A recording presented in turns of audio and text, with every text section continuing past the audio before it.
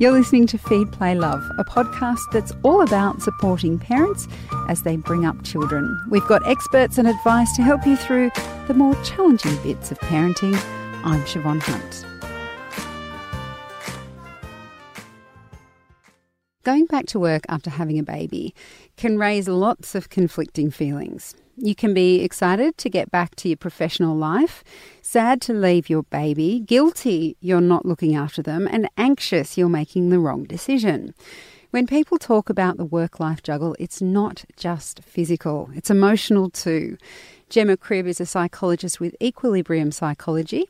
She says it is possible to manage all of those conflicting emotions. Hi Gemma, how are you? Good, thank you. How are you? Good, thank you. Is it fair to say that going back to work after having a baby can be emotionally challenging?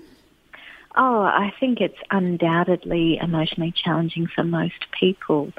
You know, the bond that you make with your baby is so strong, and often mums are there kind of 24/7 for their babies in those early months. So to go from that to leaving your baby and going back to work, as much as you might have positive feelings for work in some cases, there's always a pull in different directions.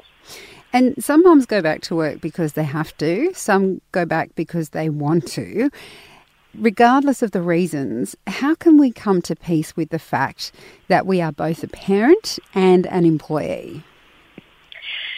I think having reasonable expectations on yourself. We live in a very perfectionistic society, and a lot of us, particularly women, try and be everything to everyone. So acknowledging that both roles are important to you as a person and placing yourself on the agenda in that way. It's not just about your baby. It's not just about your boss or your workplace. It's also about you and meeting your needs.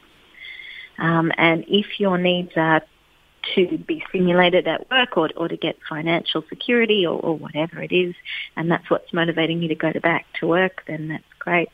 And you also have needs to have your family life. And so honouring that and balancing that for yourself, and then having reasonable expectations as to how well you can do in those fields, how much time and energy you can devote to those things, what standards you're going to set yourself, make a difference. This is a very broad generalisation here, but I haven't heard of many dads who struggle with that idea of going back to work after, let's say, they have a couple of weeks paternity leave. Is going back to work guilt a predominantly female feeling in your experience? And if so, is it tied to this idea of mother guilt? I think it is still a predominantly female experience, in my experience. I think that's largely because in our culture still there is an inequity about gender roles and who should be working and who should be staying at home with the bub. That can be based on purely biological reasons. You know, mums have to breastfeed, and it's much more difficult to express milk and give it to dad to give the bub that experience. And also our culture supports that in the fact that, as you said, most men only get a few weeks paternity leave, whereas mums often get a lot more. So in that context, I think mums still feel a lot of the pressure to be the primary caregiver and the primary nurturer as a result. They will experience their children attaching to them and having separation anxiety from them more so than dads do. And therefore, you know, it's very hard not to feel a little guilt when you drop your child off at playgroup or at childcare and you know, the big crocodile tears come and the don't leave me arms come out. It's horrific. What do you think is at the root of mother guilt, though? Because before I had kids, someone mentioned how pervasive mother guilt was for them, and I didn't really understand it until I had a baby. I don't actually think mother guilt is specific to working mums. I think most mums feel guilty. Where do you think it comes from, and is it something that we can get rid of? Yeah, look, I think it comes from the fact that, you know, it's one of the most emotional parts of our life, trying to care for a dependent child. This child needs everything from us, and we're never going to do it right. We're never going to get it perfect. And then on top of that, odds are we have a husband or a partner to care for as well, and to try and meet their emotional needs. As well as that, we might have extended family and a household to run. And so life is really busy. We're so far away from those cultures, you know, back in the Middle Ages where the community cared for the children and everyone sort of chipped in and helped, that we live such busy lives. Guilt's inevitable because we'll be never getting everything done. We're never going to live up to our standards. Do you have any tips on how parents can continue to manage the range of emotions they may feel working and having a family? So, you know, going back to work is particularly wrenching when you've had time off with your baby, but actually maintaining that work, family and emotional juggle can be challenging. Do you have any practical tips parents can use to stay on top of it?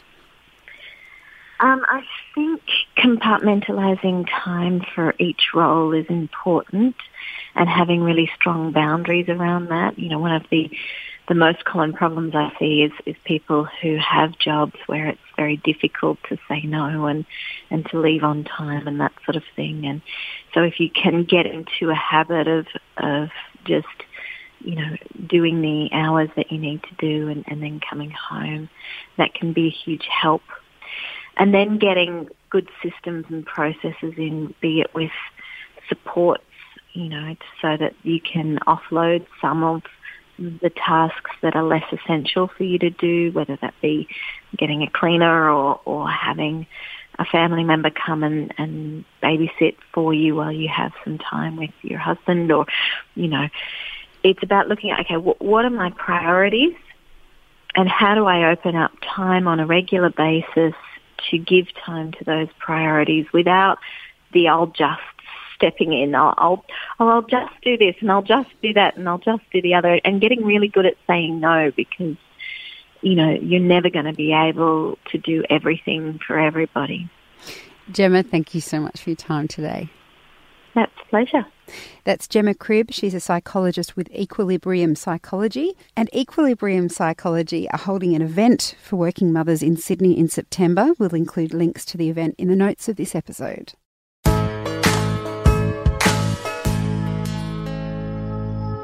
Miscarriage. We're talking more about it these days, but new research has found there's still not enough support for women after miscarriage. No matter how common miscarriage is, to the woman who's going through it right there at that point, it's her baby. And there's no way of saying, oh, it happens to 1 in 4 pregnant, or at least there should never be any of those phrases used at all. That's Samantha Payne, Managing Director of the Pink Elephant Support Network.